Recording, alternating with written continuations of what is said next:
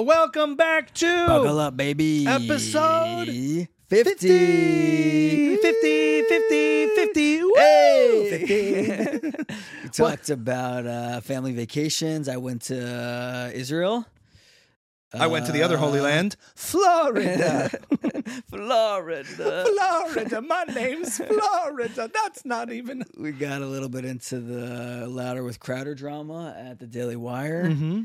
And we planned our own betrayal. Very good. Oh, maybe we betray each other. Oh, I'm going to secretly record my. Listen, that's the plan. I just gave it away. All right, At some point, one of our conversations, I'll have you on record and I'll screw you over so There's hard a for lot. clicks for There's a AJ lot, Comedy. yeah. My fans would love it. Anyway, so we covered a lot of different topics in episode 50. Very exciting stuff. Stay tuned for this episode and thanks for watching. yes. You just have to add in your bullshit at the end.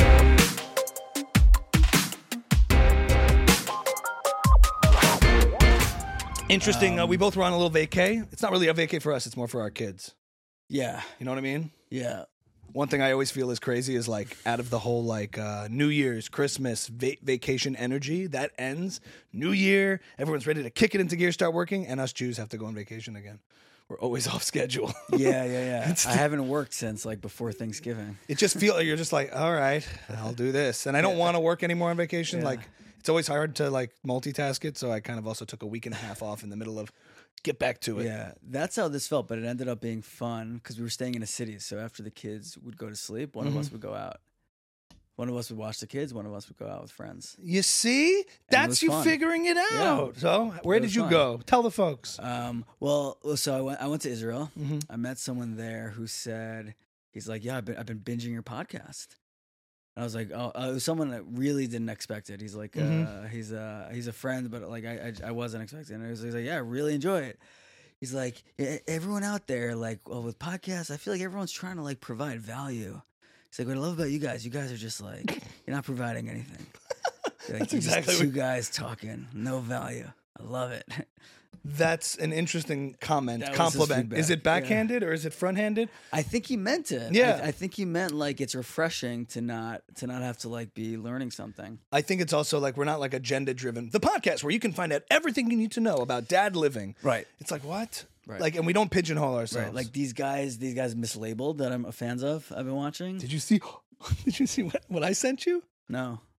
What'd you send me? Oh my god. Oh yeah. I sent you that, right? from a Flatbush Girl. Flatbush thing. Girl. Yeah, We got to cover that too. Yeah. We Was don't. did that went around? Yes.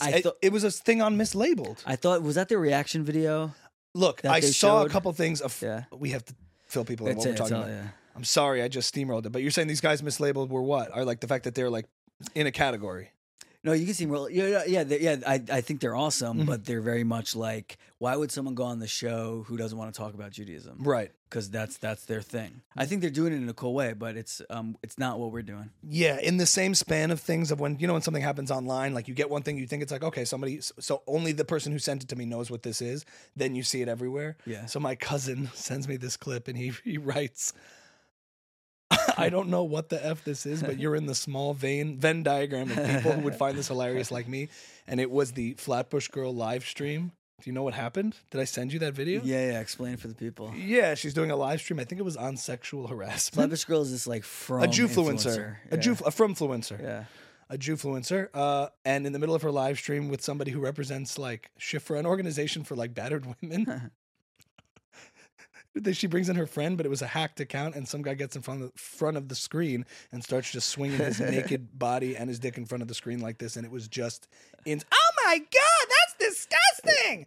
And it got around, and it was insane. And like people were like, I'm appalled, but then when you actually send it to people, they're all cracking up. Yeah. But they're like appalled.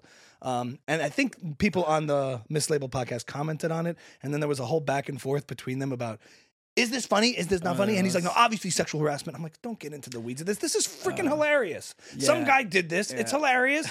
And you know what's not hilarious? Like abusing women. They're different things. This is a prank. It was insane.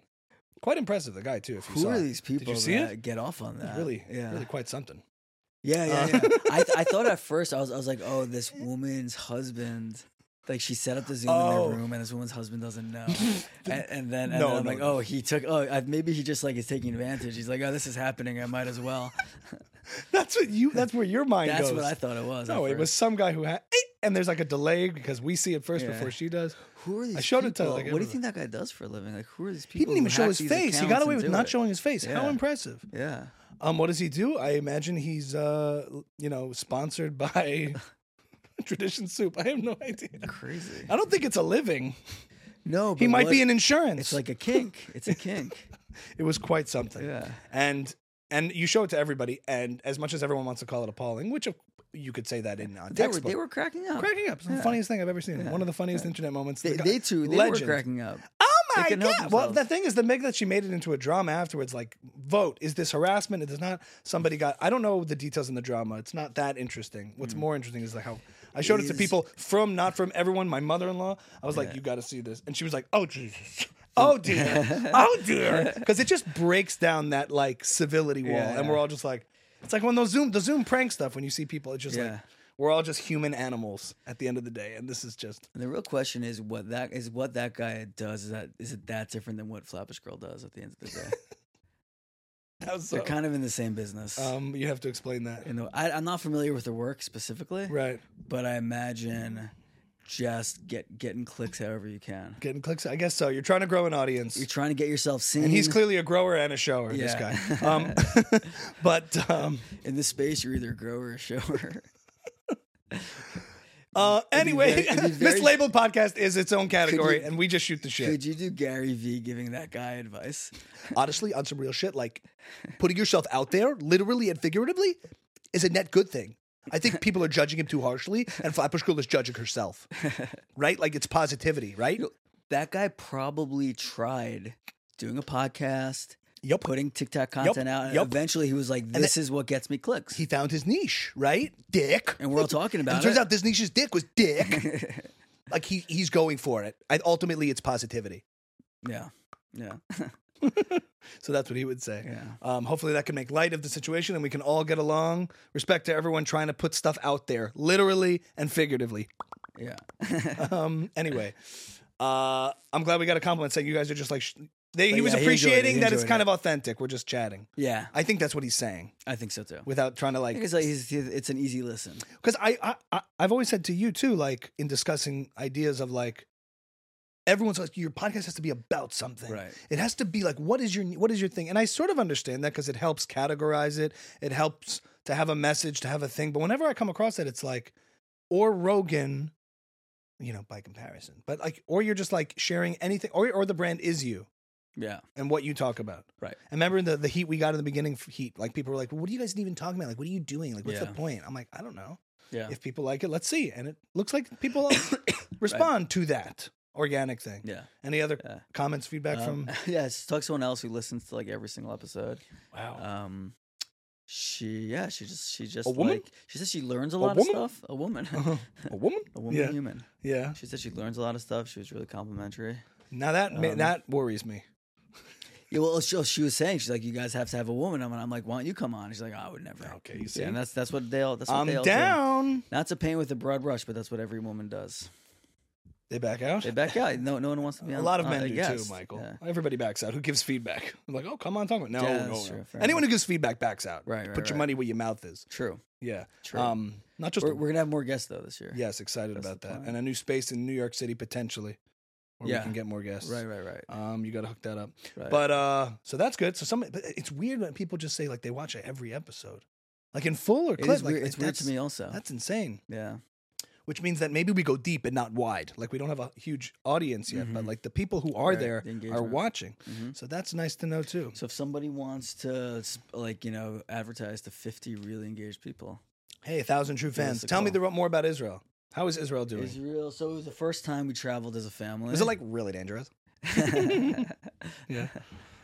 There was like rockets and like you were like battling. It was crazy. Yeah. That's so funny. No, you know what? That's like so not a concern anymore know. lately for me, Mhm. at least. Politics there apparently are kind of crazy. Bibi's the prime minister again. I had a friend who told me he's going to leave the country because the politics are just too crazy for him.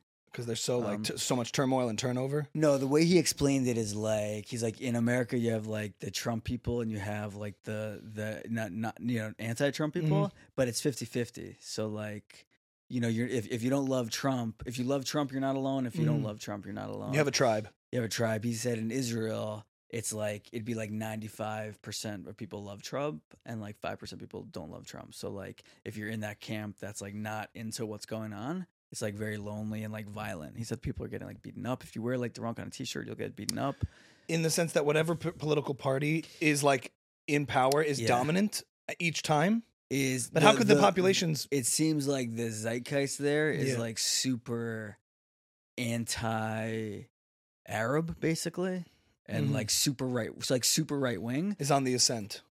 Well, it's because it's a small country. The second something on the ascent, it's like half. You know, 3/4 of the country is like 5 people. Right. I mean, it's small, so you're just living in this family where like certain opinions become dominant. I don't know. I don't know. I don't really know exactly. I mean, well, it seems like But you have these weird coalitions. People must need it. People must want it. I would think it's more diversified because it's multi-party system, and then these coalitions form with people from all stripes, and then Bibi just keeps. I don't know. We should have. You got to respect the hustle. Politics podcast. Which one?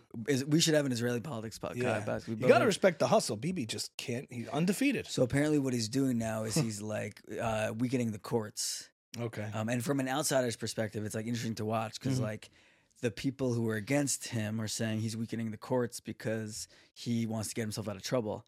And then the people who are for him, you could like hear them regurgitating a narrative that was sort of like designed where they're like, well, he has to weaken the courts because they're not elected. Like the courts are going against the officials we elect. So like our elected officials have to weaken the courts so the will of the people can be implemented. And like from like being 1,000 miles away, you can just hear like, oh, somebody came up with that talking point, and it's already filtered its way through everybody. It's stick. Like that's a really good point, and everyone's making the same one in the same way, which means like it was designed. From the outsider's perspective, every like Israel supporting Jew, especially in our world, like in America, all we care about is can the prime minister get up there and speak in English? That's all we want. A guy who, like, when Israel's getting blown up and destroyed from all sides, he can get up there and defend it morally in a nice, clear way that doesn't sound horrible. That's all we care about. So everything else beyond that, I have no real sensibility or understanding of internal Israeli politics. I just care that when Bibi Netanyahu gets up there, Israel will defend itself tirelessly. And remember, this is what we want. We want peace, but we will not sacrifice our children, even though they're willing to sacrifice theirs. Boom. That sounds good. Ehud Barak used to come down. We want peace, but we kill, and we have to kill. We don't want to kill the babies, but we kill babies. Babies get killed, and we don't want to kill babies, but we blow up babies if we need to have peace. And I'm like, no, I know what you mean. It's their babies. I didn't do babies. Babies go, they blow up the babies. It's not nice. It's not okay. It's not okay. And it's like, that when he was prime minister, I remember him on like 60 Minutes. But don't you think it's disproportionate? It's what it is. It's what it is. They send in the rocket, we blow it up, and the babies, boom. And he's just eating hummus out of the container. I remember Shimon Peres was a little more articulate, he was... That was good. Thank you. He's no longer alive, but he would say, we want peace, but we also have strength. Did he die? I think he's dead. He's dead. He said, we have strength. And I remember he was in an interview, and he's like the peacenik guy. He was like more left-wing. Right. They're like, we have strength, and we will use it. He's a peacenik? I think Shimon Peres was more left-wing. Isn't the conspiracy theory you see how little we know? He shot Rabin? Shimon Peres? You haven't heard that theory that like Yigal Amir shot him, but he didn't die, and then in the limousine, it was Shimon killed him. I think you may be thinking of someone else, but I don't know. I just remember an interview with him, and he sat down with like some journalist, CNN. We have strength, and we will use it, and we will use it. Speaking of which, Fauda season 4 began, 5. I'm not on it. You haven't started any of it? I watched the first few episodes. Very good. Oh. It's very intense. It's such a rush. I'm never in the mood for it. Oh, it's my favorite kind of entertainment. You like vibe and chill. We finished White Lotus season 1 over vacation. I thought it was awful. Season 2 is supposed to be very, very good. Season 1 was terrible. Yeah. I didn't think it's like qualitatively terrible. It's just not my thing. Season 1 was like Hot Girl in the Office. It was like COVID good. People liked it because like there wasn't much else remember when you were on. talking about it. Yeah, it was. It's a tone. It hits a tone.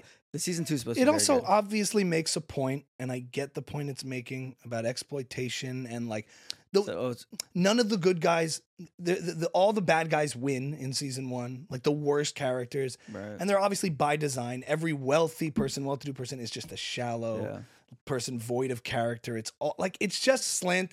They make a point that's pretty valid, but it's too one-sided to me. So what happened? Life is more complex than like the rich are just these shallow people with nothing of value, and they're just exploiting the laborers. So what happened is this guy Mike White who wrote School of Rock. He's the weird looking guy in School I know of Rock. he is. Yeah, I found out from the Golden Globe speeches. Yeah. Oh wow! Oh gee! Oh yeah. So he did it. Yeah. So HBO called him up and were like, "We heard you write quickly and well. Can you write a show in the next few months that takes place in one location?" The White Ladies. So he's like, "Sure." That's good. The White. I stayed. This is how bad I feel. I stayed at the White Lotus. That's the Four Seasons in Maui. You did? Oh, nice. Yeah, it's the Four Seasons. And boy, did I complain. I got the pineapple suite. Yeah, it's the Four Seasons in Maui. We stayed there on really points funny. like years ago. It's incredible. That's So, great. Let me tell you. It's a great impression. Yeah, the, I'm sure. the yeah. White Ladies. Was I did it- the best dinner. Is it as like? It's so nice. Is the service as good as they? Amazing. Yeah. I've never experienced it's Really? like it's the top. It's Are there only like 7 guests there at a time? Who they care about? There's only 7 main characters. Like, sir, I hate to let you guys know you guys are actually side characters. Yeah, and then this woman comes up and We're goes, not gonna be following you." gee, oh, it's my mom. Oh, wow. They like take the drink out of your hand and give it to her. The service is it's amazing. Yeah. There's only like a couple resorts on this little strip, Yeah. and Hawaii is, and like LA to Hawaii is a popular destination. When you get there, are the servants there clapping for you when you arrive? they give you pass out pineapple. Yeah. That's That's awesome. You on your honeymoon or? baby moon. Oh, nice. Yeah. That sounds nice. You were saying, so they approached him, So can you they write told- quickly? Yeah, they told the guy. So he wrote it. He wrote what he could, and it turned out to be a hit. Mm-hmm. But I think probably even if you asked him, he'd be like, that like it might have been a little one dimensional. I just kind of like wrote this thing on a Yeah, I lark. see. And I think he went back for season 2 to really think about like what could I really say. Apparently, it's like season 2 is deeper and more complex and more interesting. And it's also just even like everyone talked about the score. You got to listen to this music, and it's cool what the composer did. This visceral desire, Yeah. the human. Maybe I didn't. Maybe I'm. Boom, boom, boom. It's like a lot of yeah.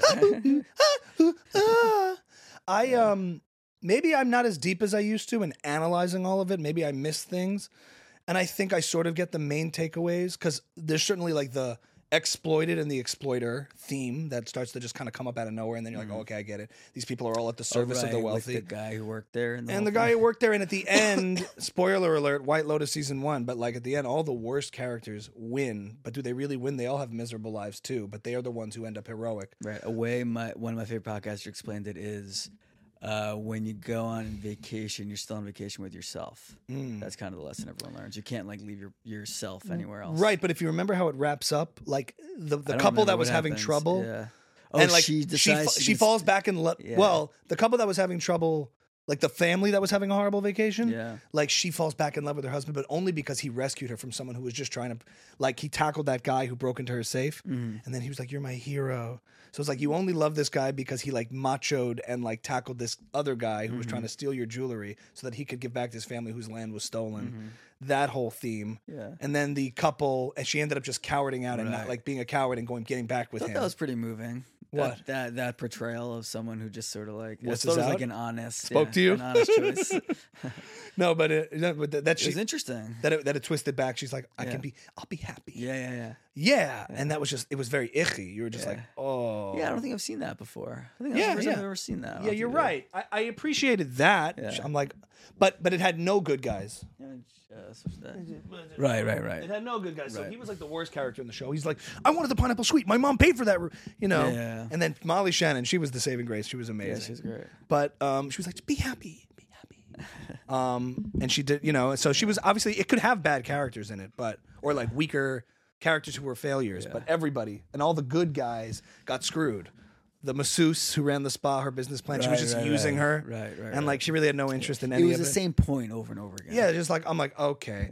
Then there was this element of like the ape, the animal and the man thing. It's really funny to be like recapping season 1 of White Lotus. I now. know, but I just watched it. Yeah. I'm just saying, I couldn't understand quite that theme where he's like, we have these animal urges and these human, and we're always fighting the animal. I don't remember that part. he talks to his son about how he cheated on his Oh, mother, right, and he's right. like, we always have to fight the Oh, animal. that like kid. But then the score was also full of like these primal urges. Mm-hmm. And the host, the main guy who managed White Lotus, who managed the Yeah, hotel, yeah. was all about fighting his primal urges until he said, "Forget it." Yeah. He was like, and that got a little messed up. Remember, he was like, "I want to get you naked. Let's Yeah. party." Yeah. Him. Like that whole primal thing. I couldn't quite figure out where that fit into anything. Like, what are we talking about here? Like, what's happening? When I went to fish on New Year's, I saw like sort of You had like, an orgy with 5 men? I saw like a sort of like a handsome older man Yes. hanging out with like 5 like Oh, boy. like Wookie hood rat like Bisco like Yes. flat brims with pins all over the head Yeah. like dirty. And my mind immediately went to that, like, this guy's paying these kids for gay sex. yeah. That's why they're all hanging out. But that whole scene, I'm just like, you remember the scene when he opens the, Yeah, this dynamic. it was- He's like, yeah. it was something. It was That was the end of interesting. an episode. I'm like, I don't want to go to sleep right now. Yeah. Back to Israel. How was Israel? How do we get on the White Lotus? Oh, because of Fauda? We got on it from Yeah. Israel to Fauda So I to watched shows. I watched Hit and Run. Oh, it's terrible. Which yeah, I didn't Horrific enjoy. show. Segev. But he's amazing as Daron. He's good. Yeah, He's good. I have to You watch should watch Fauda. I have Fauda. to watch It's, Fauda. I mean, it's so anyway. Yeah. You like a White Lotus vibe in Right, a lot right. of shows, and You I like like a Fauda. Fauda vibe. A little more action, more stimulation, more like, oh, what a ride. I like Yeah, that. yeah. Whether it's comedy or action, I like Yeah. that kind of stuff. Israel. Yeah, it was pretty much like Fauda. What? Where? Yeah, it was. So you're saying great. the politics Oh is no, there? well, I was saying I was with my family. Yes. It's a family trip to Israel. And it felt like Craziest tangent we've ever done on a pod. Yeah. Holy shit. Yeah. It felt like I was like with my family for the first time. Like we talk a lot about we were talking probably a bunch of episodes about how like just like a day with the kids was like very Daunting. stressful and daunting, right? Daunting. And I kind of realized like I spend most of my days with the kids just trying to get through it. And like this, I think was the first time that I was just spending the time with them. I was like, Sarah and I are going on vacation with like this chick and a dude. Like, I don't know why we decided to go with them. They're like very needy. Like, You're a chick and a dude, your daughter and Yeah, son. yeah, yeah. Like who they're- are 2 and They're very 1. needy. Like we got to put them to sleep. We got to like change their diapers. We got to feed them. They're a lot. But like we're hanging out with them for a week. Yeah. And it was fun. It was really wonderful and really lovely and really nice. Yeah. And I want to take that spirit more back into just like my Sundays of like, Yeah. I have to get through the day. I just have to like spend it with them. Yeah. You know? That's all. Just be. Yeah. So I guess it's like a lesson I have to learn over and over again. But that part of the trip was worth it just for that. It was like a really, really, really nice. You experienced it too when you came here for a week, and you're like, huh, look, it could all just like look at that. Yeah, especially with friends, right? So Yeah. we were hanging out a lot with friends, Yeah. which was like the vibe. Remember, I was there. like hanging out with friends with kids of their own too, and you just kind of bundle it all together, all that parenting energy, Yeah. and just say go. Exactly. It helps. Exactly. So that there were a bunch Takes of a friends with village. kids, friends without kids who were just helpful and liked hanging out with them, which was really nice. And then like we were staying in the studio. It was like very not high end. Like it was the opposite of the White Lotus. We got this Airbnb studio with like a little basement. So like the kids would go to sleep and we would just like be hanging out upstairs with people like quiet because like we didn't want to wake them up. It was like it was fun. It was like not like mature. It was like it was just fun. Yeah, It was fun. yeah, that's good. Yeah, it's been a while. It's been a while. I think Yeah. COVID like really sucked that out of life. Right here in The like East Coast, the energy of that. People are I mean and you're me in a included. city. You're in a city. And yeah, and being in a city also, right. I You're haven't in been Jerusalem? a city in a long time in Jerusalem. So yeah, overall, really good trip. Really, I feel like I got like I've been so cynical for a really long time, which you were very good at pointing out. I feel believe in her optimistic for like the first time. I feel like Give yourself a energized. week. What? Give yourself a week. You'll Yeah, be back. right. Yeah, exactly. But no, it gave you some real strength, inner soul. It was a Yeah. soul it was, quenching. it was like a jolt. It was a Trip. really good jolt. And what about lifestyle in Israel? Did it give you a sense of orienting yourself towards Yeah. what's the final frontier? You were mentioning to me before we started recording about like how things in Israel, it's always hard to perceive because you're in vacation mode. Everything is fresh. Everything's novel. Wherever you visit, it's, oh, this is so cool what you guys do. And then the people who are there are like, yeah, Yeah, I mean, yeah. But the taxes. whatever it is, they know everything. Yeah. And you're just seeing that like glimpse and it's Yeah. exciting and it's always cool. But you were saying there's something there that is like forward looking or forward Yeah, facing. I went sort of with like I didn't really have any expectations for like doing anything. I was just Yeah. sort of like seeing like how people are, like how, and like people tend there, I think, to enjoy themselves. You're talking about Americans who've moved there, Yeah, Americans who moved there, Yeah. who have been there. not Israelis. No, native. right. So I guess like whenever we go, whenever I go, there's always a thought like, could I live here? Like Yeah. these other people I see are doing. Right. I've never been one of those guys ever. It's always felt like the final destination, but never in any practical way. Right. Oh, yeah, and for the Post practical. for the first time thinking about it, like really practically, like we have a house and like we have kids. Thank God, it's like awesome. Like how could we do this like that there?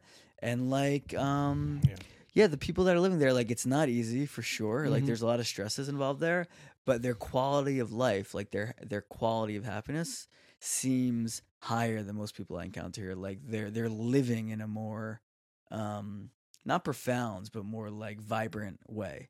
Life is more vibrant there, I think, for a lot of people because maybe because of the struggle. Like obviously to a point, it's like challenging up to a point where it's like unsustainable and awful. They're like more engaged and more excited. Yeah, they're more excited by engaged, their. right? They don't have family immediately there to help. Right. So like the families are doing things together. Like you'll go out to eat at 10:30 p.m. There's like a couple with kids like sitting there. It's kind of like Williamsburg and Borough Park in that way, but not Hasidim, just like normal people. Right? There's not like so like families are doing things together.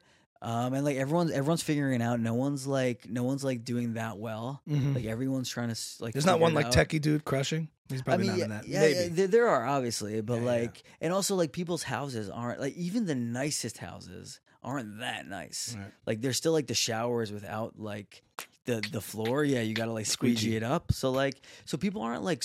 There's a humbling and equalizing effect. And you want to of, go out also. Yeah. You're not like so comfortable. Like you're like if I'm here, I might as well enjoy it. Like I'm gonna go out and eat and see people and.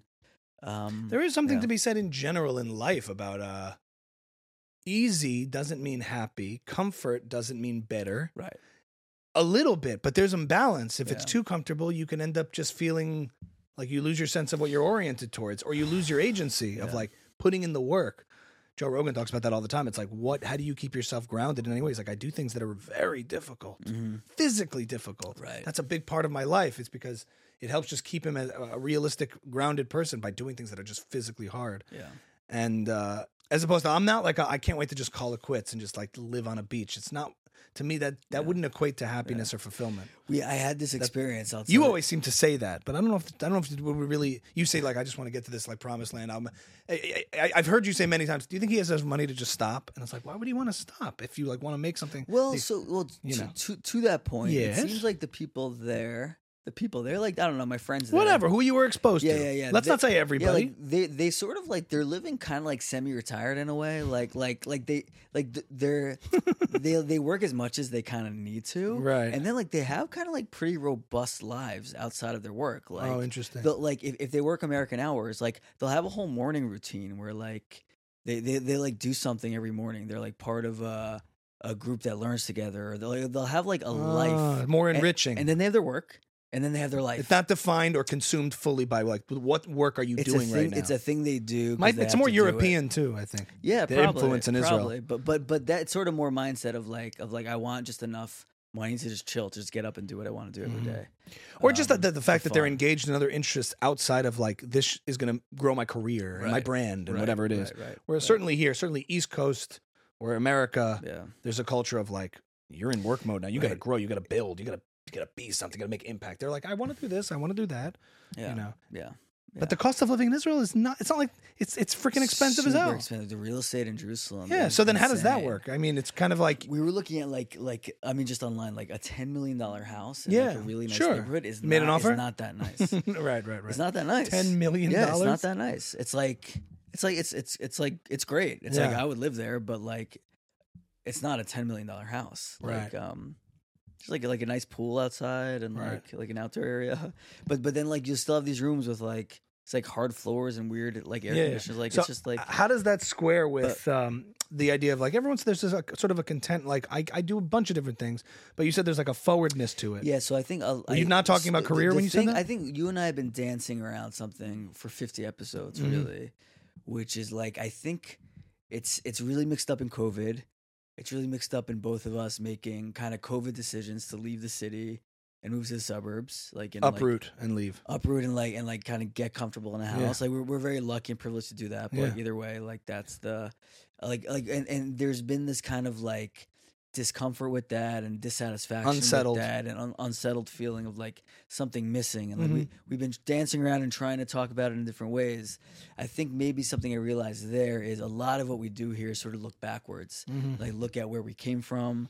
And like especially me, like I'm looking And at compare. I'm looking at projects that like I started 5 to 8 years ago, and like I'm still kind of working on them, and like I'm sort of looking back to who I was then and trying to recapture that inspiration and try to, to regenerate it. But there's a lot of looking backwards, and I felt like there just in the week I was there, the people who moved there, possibly because they live in a city still, possibly because they've had this profound and moving experience of becoming an immigrant and moving to a different country, they're like looking forward. They're like, someone put it as like your feet stay on the ground, but the roof keeps getting higher. Like your horizons just kind of keep growing, and your horizon can only keep growing if you're looking forward towards your life and like being really willing to like let go of the thing that came before. Like me, There letting certainly go of probably these is a projects let go mentality because they've moved to Israel. So it comes with the what's built into the cake is like we've had to leave everything that we were comfortable with in America. Right. Forget like just moving from one community to another. We left America where we were raised, where we understand things, where we get how things kind of work. We have the traditional like Jewish communities that we come from, and go to Israel. Like you need to develop that ability to move on.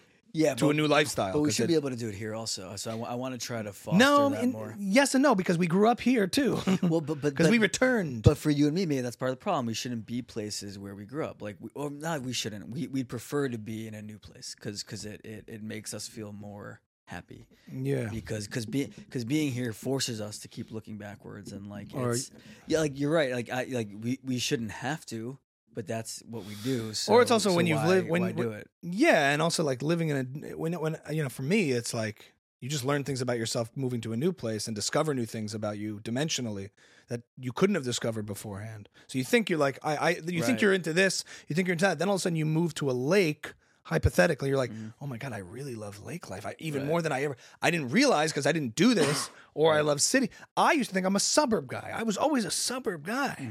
I'm a suburb guy, Michael. I was always like, when you label yourself things based on experience, Jordan Peterson's like, has always talked about. I think you did. You don't know yourself as bloody well as you think you do. You think you know yourself? You think you know what you believe? You have no idea. No, it's like all these people claim I'm this, I'm that. Here's what I know. It's like he basically said the self is a mystery to oneself just as much as anybody else is a mystery to you. Right. And so it's like I grew up in the suburbs and like I'd go to the city here and there, but I always liked suburb life growing up. It was a good childhood and all that. Yeah. So in my head I was just like, yeah, I'm a suburb kid. I'm a child of the suburbs. Yeah. And then and I never lived in New York City, but like I lived in like a hybrid city of LA, and like again, now I'm like kind of craving that aspect of life that I like. Oh, I really do like that energy. Even just like having the bodega right there, whatever it is, like accessible to you, and being in the suburbs can feel a little suffocating and a little bit like, like you get new preferences as you age and whatever. So right. So I mean, but I also like having a yard. But so one of the things that's meaningful to you is learning new things about yourself. So like if you lived in a place that you could do that in, you'd be happier in a lot of ways. I love kosher pizza. It's delicious. It's so fun. The food there, like I food passed by a scene. pizza and I thought to myself, this used to be the place, and now it's like garbage. It's garbage. Yes. The stuff they have going on in Israel now with kosher food. That's what's been so exciting to me about watching Israel from afar, like Tel Aviv and Jerusalem. Food revolution, artist revolution, everything, arts and food. It feels like when you get on a plane and you see all the movies they have, and you're like, I could sit here for a week and not watch every movie. Right. The food. I'm so excited for There's so much food. You walk into the shuk and you're like every dish has its own. There's a shakshuka place. There's a hot dog place. There's a French fry place. Oh, that's a specialty. Yeah. They just do this one thing insanely well.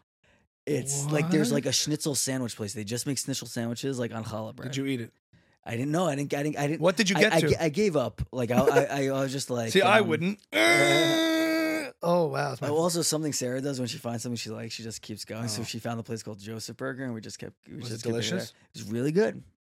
really, really good. I ate like the first night we were there.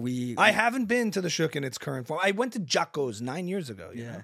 No, the Shuk is like it's like a fantasy land. Like and people are hanging. I haven't seen it in so long. It's there's music blasting. There's like a bar and restaurant like every square foot. And it's and what's like the demo? It's open everybody drinking family. policy. What's the demographic?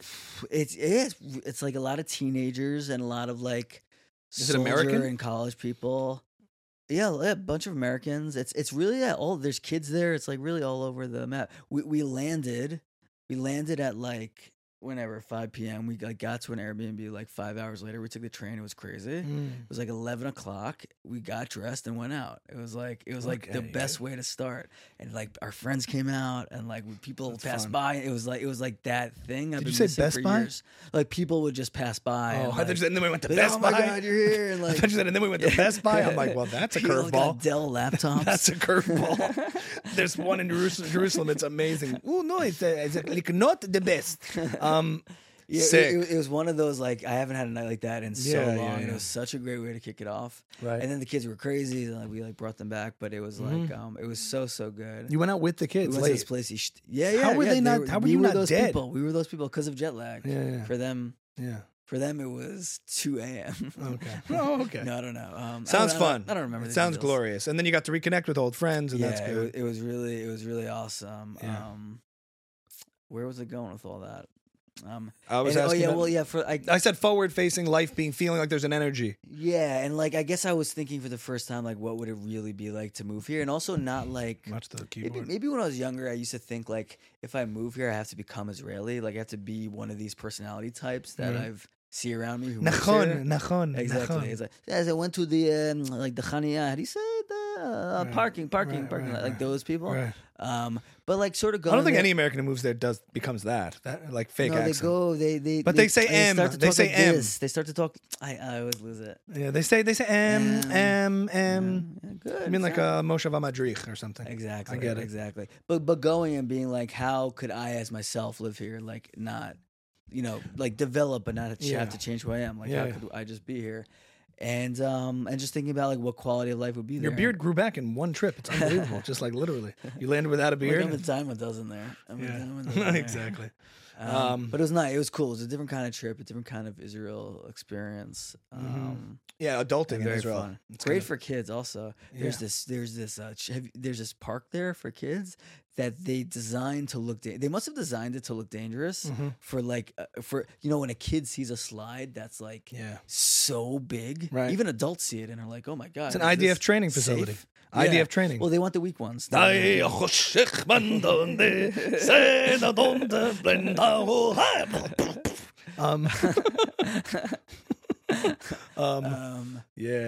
but it's just like this like paradise for kids. It's just like it's built for them to. Israel's one big playground for them. In like the little like bodegas, they sell like baby food. Like just if you're just on your way. One thing you always notice in Israel, in Israel, because it's like the Jewish state. It's like you walk around Jerusalem, there's people with strollers at all hours of the night, and there's a kid sleeping. Yeah, just like nothing stops you. Yeah, as a parent, you see a lot of that, and like I also I've been on vacation times, and I'm just like, oh, there's like entire families out at all hours, especially the more religious, like Hasidim are walking around with kids. Nothing stops them. Yeah. Doesn't stop them here either. Yeah. But in Israel, it's like it's common. Yeah. You know. Well, I went to Boca Raton, and it was lovely. That's it. It was nice. It was nice. Of course, if it's nice. It's the most pleasant place on earth. I get it. I could die there. Many people do. Many people do. Let's slowly fade into the wind. I had this bit for stand-up once where I got up on stage and everyone's like, I was like, Floridians, man, everyone's giving you guys such a hard time. They're like, oh my God, you're being so lax during COVID. How could you? All the old people are going to die. And I was like, guys, it's Florida. That's where people go to die. But no, it's very, like Florida has nothing on Israel as far as anything you're talking about. It has, I have to say, Miami, I think has become like the default like place for defected Brooklynites. And people who want to who are young and want to come down and especially in like the Chabad community. Yeah. For Chabadniks, they want to come down from Right. Like people are coming to Miami. It's like for singles, for people who want to like have a city-ish life. Right. Like Miami is hot. Doing like I'm an attorney, but should also like just sell cocaine. Like live life like a little bit and go. Boca's like as suburb as it gets. It's super pleasant. You just drive from one parking spot to the next. Do you have a joke in mind? No, never mind. Oh, no, but Boca's is as easy as it's like weather's beautiful. There's but it's not much. It's not comparable to any sort of city living. It's just like really nice and pleasant. And then Miami, for us, it was also a kids trip. Like we took our kids to different things. We made it a trip for them because it's their break from school. Right. Went to this museum. We went to had the beach day, pools, and they just had a really fun time just being out and about with us. Like you said, quality time with your own kids. It's like, oh wow, yeah, here we all are. It's like doing our thing. Like you're cool. You're nice. You seem nice. Yeah, Miami's cool that there's like it's a little more city-esque and there's an arts district and there's that kind of stuff that happens. It has an East Coast energy to it too because there's so many East Coasters, like a New York energy to it. Sorry, of people coming down to Miami, but there's not much like that you don't already know about Miami that I could tell you. It's Miami. Sunny. I'm just saying, nothing exotic-wise. It's Miami. Is it? I think it feels like if I ever were to be in Florida, there's something about it that feels like too comfortable in a way, or like not enough of a. I don't know. I haven't made up my mind about it. I think you do very well there. Me? Yeah. In Miami? Yeah. Why is that? What I'm saying For is, all the reasons I wouldn't do well. You would do well. Yeah, but I'm not a nightlife guy. I don't go to clubs. No, not about that. Just I think they love like those people love the life of the party. You know what I mean? They have a high respect for the life of the party. But it doesn't have a lot of substance. No. I got a sense, and this is just a sense. Like it didn't seem like Miami, and like it just doesn't seem like it's about that. Like who cares? Don't talk about anything. Let's just like chill. It's so, which is you're so serious, bro. But when you live in New York, New Jersey area, you go to Miami all the time. Yeah. So it's like I don't go. Actually, I know, but I'm just saying you can. It's like a part of your life, like to go down, go for this thing, go for that thing. Right. It's not like you're there all the time, but it's not like it doesn't feel like such an alternative place to you. Right. It feels like a place that everybody goes to. It's like, oh, we all go down to Miami. You haven't in your life, but I can tell you. But I will say, like, as far as kosher food goes, Miami wins. Great lifestyle. Yeah, I was there for like an afternoon. It was wonderful. For my friend's wedding, I went for that. The kosher food in Miami. We went to this place. Like every time we're there, there's a new place. There's a restaurant row, and one thing I give it a lot. I'm a very big on, like, props to Miami for, and this whole area is that it's like clean and well maintained. Mm-hmm. And it should be what like LA looks like. LA should look like Miami. There's no reason why it shouldn't. Needed DeSantis, but maybe President DeSantis could clean it up. But it doesn't look like Miami at all. It's a dump, and it should. It's like, and and I go during like these like breaks where all the Jewish schools are on vacation, Yeshiva week, and you would hate it. It's like Jewpocalypse. Yeah. But it's good quality food, and it's like good funky fast food stuff, and it's fun. But to me, it's a vacation. Yeah. It's very much a vacation. It doesn't feel like I'm like, I went to my friend, visited some family who live in Hollywood, Florida, which is like in between, and there's like nice suburban life there. But I don't know. You'd wake up and you'd be 60 and went, oh, what happened to all those things I wanted to do? I don't know. Maybe. But some people are like, if you hustle down, I don't know. You'd look at your own. But at the end of the day, then I'm like, I so think being adjacent to New York City at this point in my life and all the things we talk about, it's right there. And it's New York City. Yeah. And New York City still wins. It beats all of it. Yeah. Maybe not Israel. I love New York. I love New York City. I go to New York City. I'm alive. I'm like, I love it here. Yeah. And I just love it. I was happy to come back. I'll be honest. Were you really? We got into a nice suburban. Traveling with kids is also a whole different thing. You can't just get an Uber. We had to like pay like for a car service to take us back. It was the whole thing. Yeah. Oh, yeah. It was nice. I'll give you a guy. I'll give you my guy. You got a guy? Great guy. You gave me the other guy. Handyman. Great. Oh, he's amazing. I knew that was the move too. He's amazing. But especially when you got 4 of them, boom, in these Yeah. You get good. How do you do it? How do you get to the airport? In a Suburban. We barely fit in a Suburban. How's that possible? Only 2 kids. How's that possible? With Suburban? With our luggage and stroller and car seats and everything. Oh, we ship all the luggage. Just kidding. Oh, we ship the luggage. No, what are you talking about? Suburban has like 2 seats here and a row in the back. Yeah, maybe there's a row that they didn't set up for us. It could be. Look, 2 seats here, driver seat, passenger, 2 seats and a row in the back. Yeah, 3 kids in the back. A 4th kid in 1 seat. Yeah, wife here and I'll take the Maybe- passenger. I think you put the other seat back. I guess there was Or just the more passenger. room than normal Yeah, for luggage. But the thing with the we were going we're going to Israel. We have to get 2 car seats. Like it's how are we gonna get from the airport? Like we're obsessed with car seats. Within 48 hours of being there, we were in a cab just holding the kids on our laps. It's why it was The so car seat funny thing you to let me. go of pretty quick. When you're So when you're funny rogue to me, Yeah. You did that also in Like, cabs, yeah. when you're in the city with kids, you just get in the car. in New York City. People hold kids on their laps. I thought it's like highly illegal. You just You get just do in. it. You And just do I it. didn't know that. I think so. Oh. Because you don't have a car seat with you, and you're with your kids.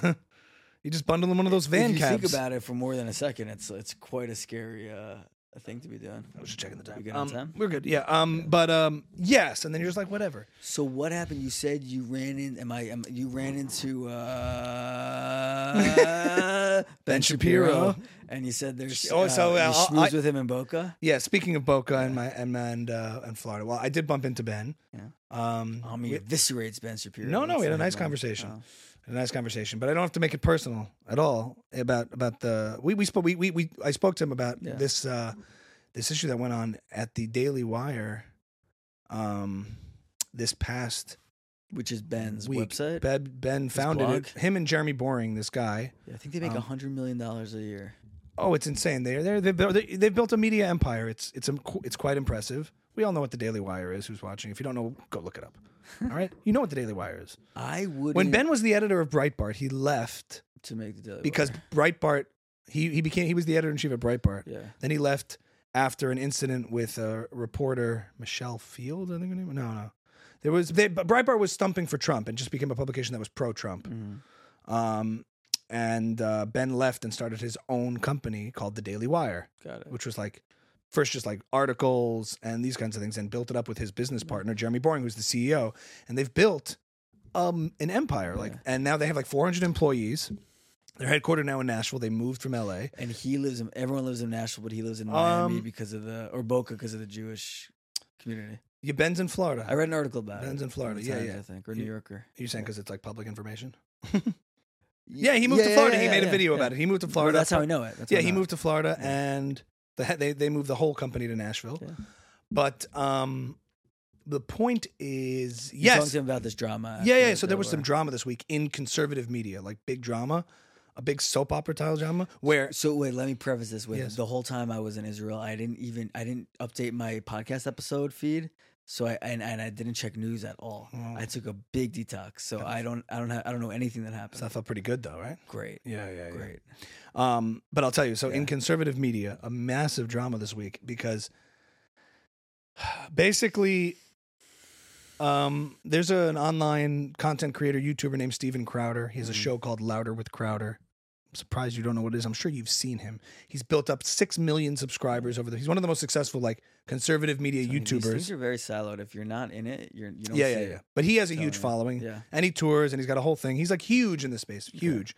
As like a creator, he's as a guy who's done videos, and he has the segment called Ask Me Anything where he goes to college campuses and he debates people. He's got all that stuff. He's All- funny.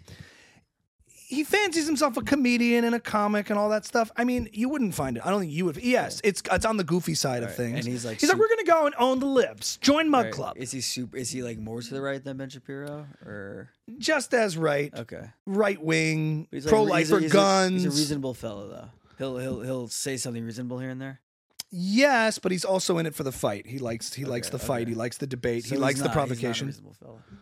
Reasonable? Like on any given issue, you know what he's going to say. He doesn't surprise you with what he's going to say. No, he doesn't. But he's Okay. he's good at what he does, and I think he buys into his ideology. He's conservative, and he's in it for the fight, fighting the left, fighting the But it's that classic sort of thing of like, this is my show, and we're gonna have other people on and debate them and try to whatever, and he'll crash like left wing events. Right. He's not Alex Jones conspiracy style stuff, but he does like same kind of tactics of debate. And Got it. he's not Alex Jones, but he's a conservative media personality. Okay. Okay, and he's had falling outs with like Fox News, and then he was with the Blaze for a while. You know what the Blaze is, I right? don't. Owned by Glenn Beck. Okay. Okay. I know Glenn Beck. The macro background of this is as legacy media is sort of dying, and we've spoken about this over and over. Like these new media outlets have formed, from like the Young Turks on the left to the Daily Wire on the right, and other people who've created like the Blaze. And what they do is they'll like sign contracts and deals with online creators in this space to give them like money to do shows and podcasts and these kinds of things and create films. Like Jordan Peterson. So like you said, why you asked one question a couple weeks ago, why does Jordan Peterson sign with the Daily Wire? And I sent you a video as to why. But that's like common practice now. Yes. I didn't watch it. I didn't watch anything. Well, I sent you a video as to why, and I'll tell you why they made a video explaining why Jordan joined. I'm all over the place. Let me guess. It wasn't because of the money. Well, anyway, this guy, Steven Crowder, was allies and good friends with these people at the Daily Wire. They've done stuff together and crossover stuff all the time. And it came out that they offered him a contract to like join the Daily Wire team and be part of the Daily Wire Plus subscriber base, behind the paywall, put content up and stuff. They offered him $50 million over 4 years. Holy. Yeah, that was his contract. hell. It was a term sheet. It wasn't even a binding contract. They offered us conversation starter. That's crazy. And yeah, they offered him $50 million over 4 years. Like they don't just make $100 million a year. I think they make a lot more. But Okay. anyway, this was like so he could have an operating budget. He could do podcasts. He could do his content. But it was like a signing with any platform. They would own some pieces of it or whatever. Yeah. And then he comes out first with a video saying, I didn't want to have to do this. And he goes on and he's like, I'm not going to name names, but we have to stop Big Con. They're becoming an arm of big tech.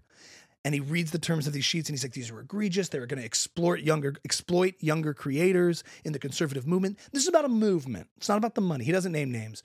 But everyone's like, this is the Daily Wire. This is the Daily Wire. Everyone's guessing it. So Daily Wire issues a response. And the CEO reads the term sheet line by line. This is what we offered him. This was a conversation. He's a friend of ours. I'm not sure why this would be going down. They've been friends and associates forever. This is like a Game of Thrones level thing. Then Steven Crowder issues a follow-up video to that. And he goes, I didn't want to have to do this, but boom. And he pushes record, and he recorded secretly a conversation he had with the CEO of Daily Wire. And it's not that damning a conversation. Yeah. It's just like, he said some lines like, listen, so we offer them slave wages when they start, but they grow their brand, we make them famous, and then we can renegotiate. He's like, it's not about the money. And he's like, I just think if somebody comes in with 100,000 subscribers, how are they going to, deal with the terms of this contract without being completely exploited, whatever. But I'm just like, he's like, I mean, it is exploitation. It's working. but it's like, yeah, but listen. And he's like, but you'll own that content in perpetuity. But he's like, it was all very confusing. And it was clearly this calculated effort by Steven Crowder to, remember the scene in The Red Wedding in Game of Thrones where he turns to his best friends and goes, and now he wants to start his own, I think he wants to start his own movement, his own empire. They're eating themselves. That's what I'm saying. What was so fascinating to me, it was one of the most bizarre displays I've ever seen in any media, let alone new conservative media. But it seems like as the battle lines have been drawn, the left, the right, legacy media, new media, now within new media, there's this like, I remember it was like Candace, Ben during the whole Kanye thing. Yeah. It's like all this fragmentation. And then at first the Daily Wire was like, we wish Stephen well. Hopefully we offered him a term sheet. It didn't work out in the end. Then 4 months later, we wish him well. But then he came out with this recorded thing of his like best friend of 10 years. Yeah. And you're like, what? So then everyone at the Daily Wire has been ripping Steven Crowder to shreds. Ben released a video saying his despicable betrayal, where they're being fully transparent about it. Michaela Peterson releases a video explaining her dad's contract. He's like, I felt the need to say it because Steven has been saying how all of us are like shills for the Daily Wire. And I'll explain to you exactly what our agreement was. Listen, we're big boys here. We're adults. We negotiated a contract. Took 5 months to negotiate. And she explained like what they gave Jordan Peterson. Those as are an opening offer. terms. And then you say, no, that doesn't work for me. Yes, exactly. Yeah. So anyway, the Jordan Peterson thing, not to get into too much detail, you can watch the video, but you're like, why does he need this? I want money. You were being all cynical. About the money. Why does he need this? Why does he need this? And it was like, they were able to, he wants to make a documentary. He has a film he wants to do. He gets flown all over for his interviews, like they will fly an entire camera crew to his cottage where he lives so he could film it there. Before he was doing Zoom interviews. Right. And you're like, this is stuff he can't just pay for constantly out of pocket. Right. These operating expenses are huge. I like my money. This is. It's not about the money. But you're like, why does he need this? It's like now he has a whole infrastructure in which he can do a 2-hour a thing that took 2 weeks to film, a roundtable discussion on Exodus with some of the brightest minds in the world. They fly everybody out, including security, hotels. Like he's not just going to do that out of pocket without the infrastructure and the machine of the Daily Wire behind him. Now he gets to do it. That movie, What is a Woman? Remember that movie, What Is a Woman? Matt Walsh? Yeah. Produced by the Daily Wire. They want to compete with Disney. They want to do these things, and they're running a business. Yeah. You ask, why does Jordan? You're like, he's such a. Why does he need the Daily Wire? That's why. He goes, Ben, I want 3 things: money, money, and money. No. Anyway, she explained it and made a lot of sense. I'm like, look, he Yeah. has this opportunity to I hear that. operate at a whole different level. I hear that. He was doing Zoom calls before, and now he's like, they fly. So sometimes he does a remote session. Yeah, he can't raise his own money to do these things. He's like a meek little like professor. stop. He can't. Stop. He needs somebody else to help him. He could raise money, but you know what I'm talking about. It's like getting signed to a major label deal with all the It's interesting to infrastructure. see behind the You're veil, getting a for sense of the sure. business of For this, sure. and it's interesting to me. Yeah, it and is. I see nothing wrong with it because they're like, Steven, Daily Wire's response is, we're capitalists here. Like, this is a market. We have to make money. We have to make profit. What are you talking about? And one of the weird things is this guy saying, I want to fight the left by acting like a total collectivist socialist, saying this is exploitive. It's like, just negotiate. Yeah. And it's all about clout and leverage and what people can offer. And it was so bizarre and just clearly calculated. Yeah. It was really icky and dirty, and now it's all unfolding. Right, like today, it's all unfolding. So the he's going on Coffeezilla- Timcast tonight. He's going on Tim Pool tonight. To talk about it. Yeah, because Candace Owens was just on last week saying, "This guy going off like going Against Crowder. Yeah, everyone's like, this guy is the what's his name in what's the people who betrayed Winterfell. In the Red Wedding. Yeah, he turned to her. I'm not gonna remember. I can't remember because Game of Thrones is too far in the past. But Yeah. this is the scene of the Red Wedding. Steven Crowder is that guy. He turns to her and goes, Steven Crowder, who they've been on podcasts together. They've all been in the same club. Yeah. And now a betrayal. And I know you like that stuff. I love that. I hope I stuff. summed it up. It was so fragmented.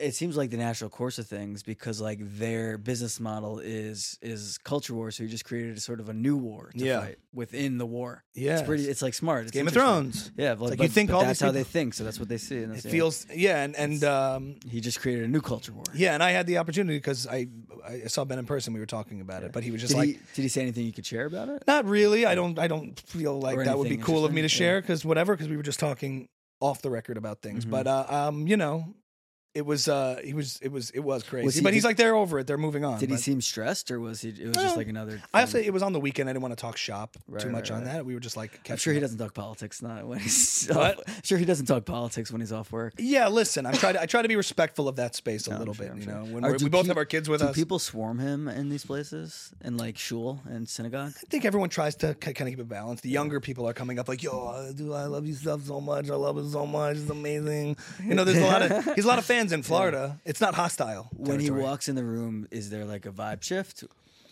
You remember when Neil was here Yeah, and he was like, when a celebrity enters the room or somebody Yes. with a thing. I think the people who are there all the time are used to it. used to it. And it's fine. "What's his hair like in person?" It seems like he has a good head of hair. It's glorious, Michael. Nice. It's glorious. It's normal. It's normal. It's all kind of normal. You just try to play. It's just like you get it. People are also like, you know, yeah. Yeah. So, this thing kind of reminds me a little bit about the CoffeeZilla Logan Paul thing, which I've been following and I found really, really interesting. tell me. Have you been following the whole thing? We're late on this already. We're very late. It happened a few weeks ago. I know Yeah. that there's a guy who's been trying to expose. Logan Paul has had his ups and downs in his content as a creator over the years. He was like big on Vine, and then he crashed and burned with Japan, Which the I didn't video, realize, and then he yeah. had a comeback. I'm like, look at Logan Paul becoming this mature person, Right. Who's like now has this like the biggest podcast in the world, and then into NFT projects, Right. and now someone's trying to expose him as a fraud. So this guy CoffeeZilla, who I didn't know about until Lex Fridman had him on his podcast. He's like this investigative reporter that has his own YouTube channel. Rogue investigative reporter. Yeah, like 2.5 million subscribers. And he does, I think, specifically crypto stuff. He like has kind of found his niche a little bit in crypto. Mm-hmm. So I saw him on Lex Fridman, and then YouTube must have known, so they put up this new video that said like exposing Logan Paul's NFT scam, which was like candy for me. I'm like, I'd love to see that. And so he had The this thumbnail's this 3-part series about how Logan Paul Something zoo. Crypto Zoo. So the first part was how Logan Paul is sort of a huge scammer, and then the second part is actually Logan Paul was the one who got scammed by this team that he has. And then the third part was just sort of like summing it up. I thought it was like candy. It was good entertainment, but it was also like pretty fair. It was pretty much saying like Logan Paul got in way over in his head, and he got scammed by these kind of sophisticated people who were looking for people to scam in this space. Right. He and he kind of got fucked.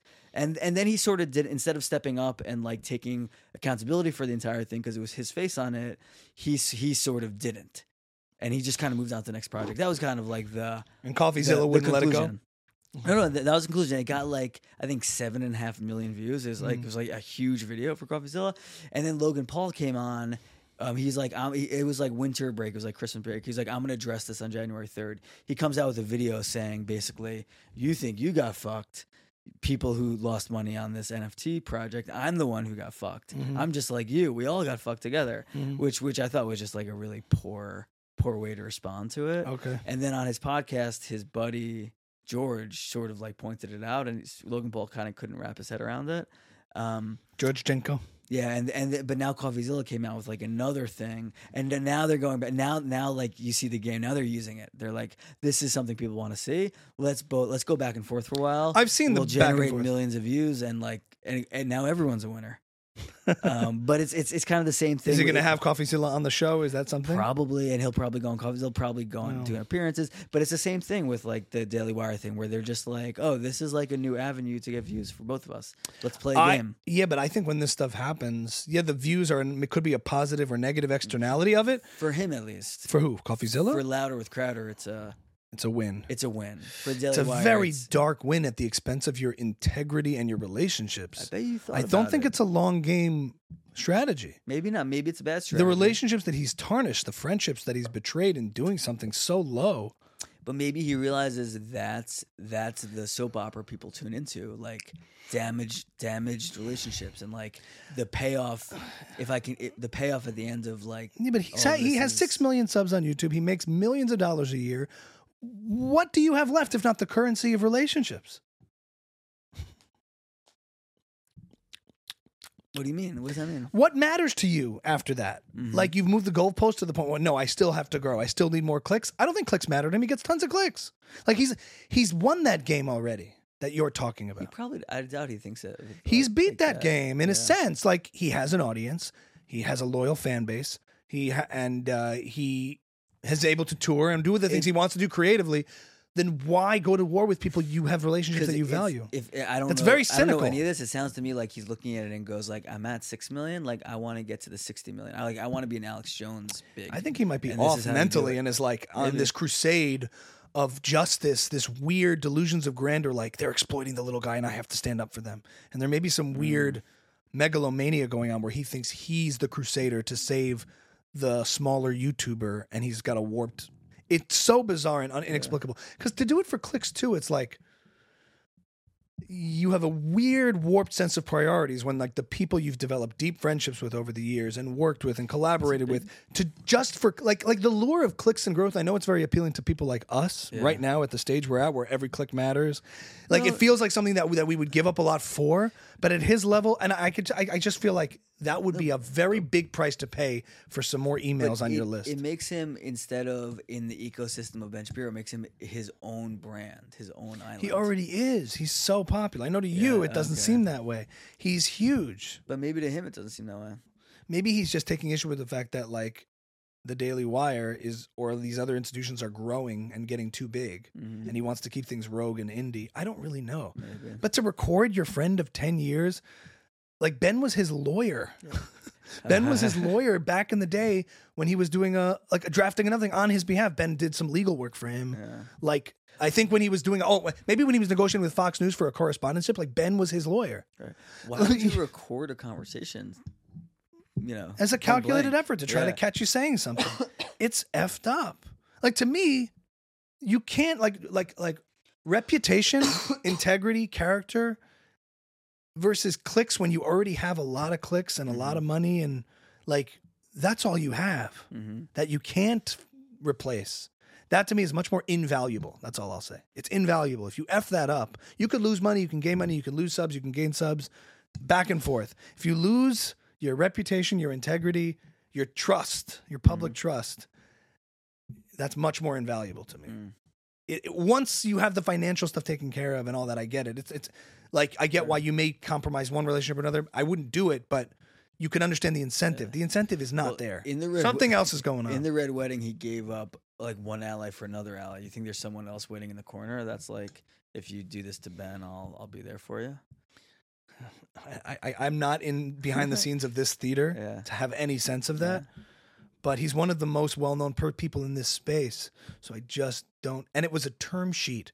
It's a conversation starter. Here's what we'd like to do. He could say, nah, let's try this. Okay, let's come to something that something's calculated and weird. The only thing I could say is like, I'm going to go to war with the Daily Wire. I'm going to start my own Daily Wire. And this is how I do it. I'm cutthroat. Sounds like to me. Because I never heard of him until this, so it's working.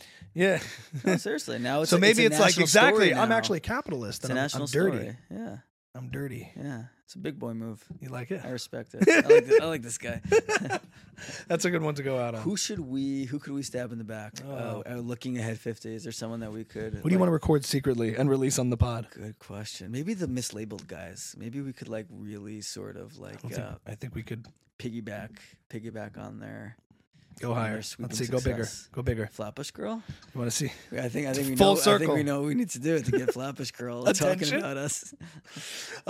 Anyone else we could secretly? No. Let's think of someone we really value, we're really close to, who we will betray. Or Judah. Have him back on the podcast, but not just a phone call. And then we release an episode saying, "I didn't want to have to do this, but boom." Right. Let's think about it for next week. Think about it. All right? All right, good. All right. The Buckle Up Betrayal coming up. We can't wait to share it with all of you for clicks. That's how we do business here at Buckle Up. Breaking Up Big Podcast. For episode 50, we celebrate our planned betrayal. Okay. You're usually the one who initiates that. I know. And now you're feeling so positive after your travels to the Holy Land. Buckle Up episode 50. Buckle up, baby. 2023, baby.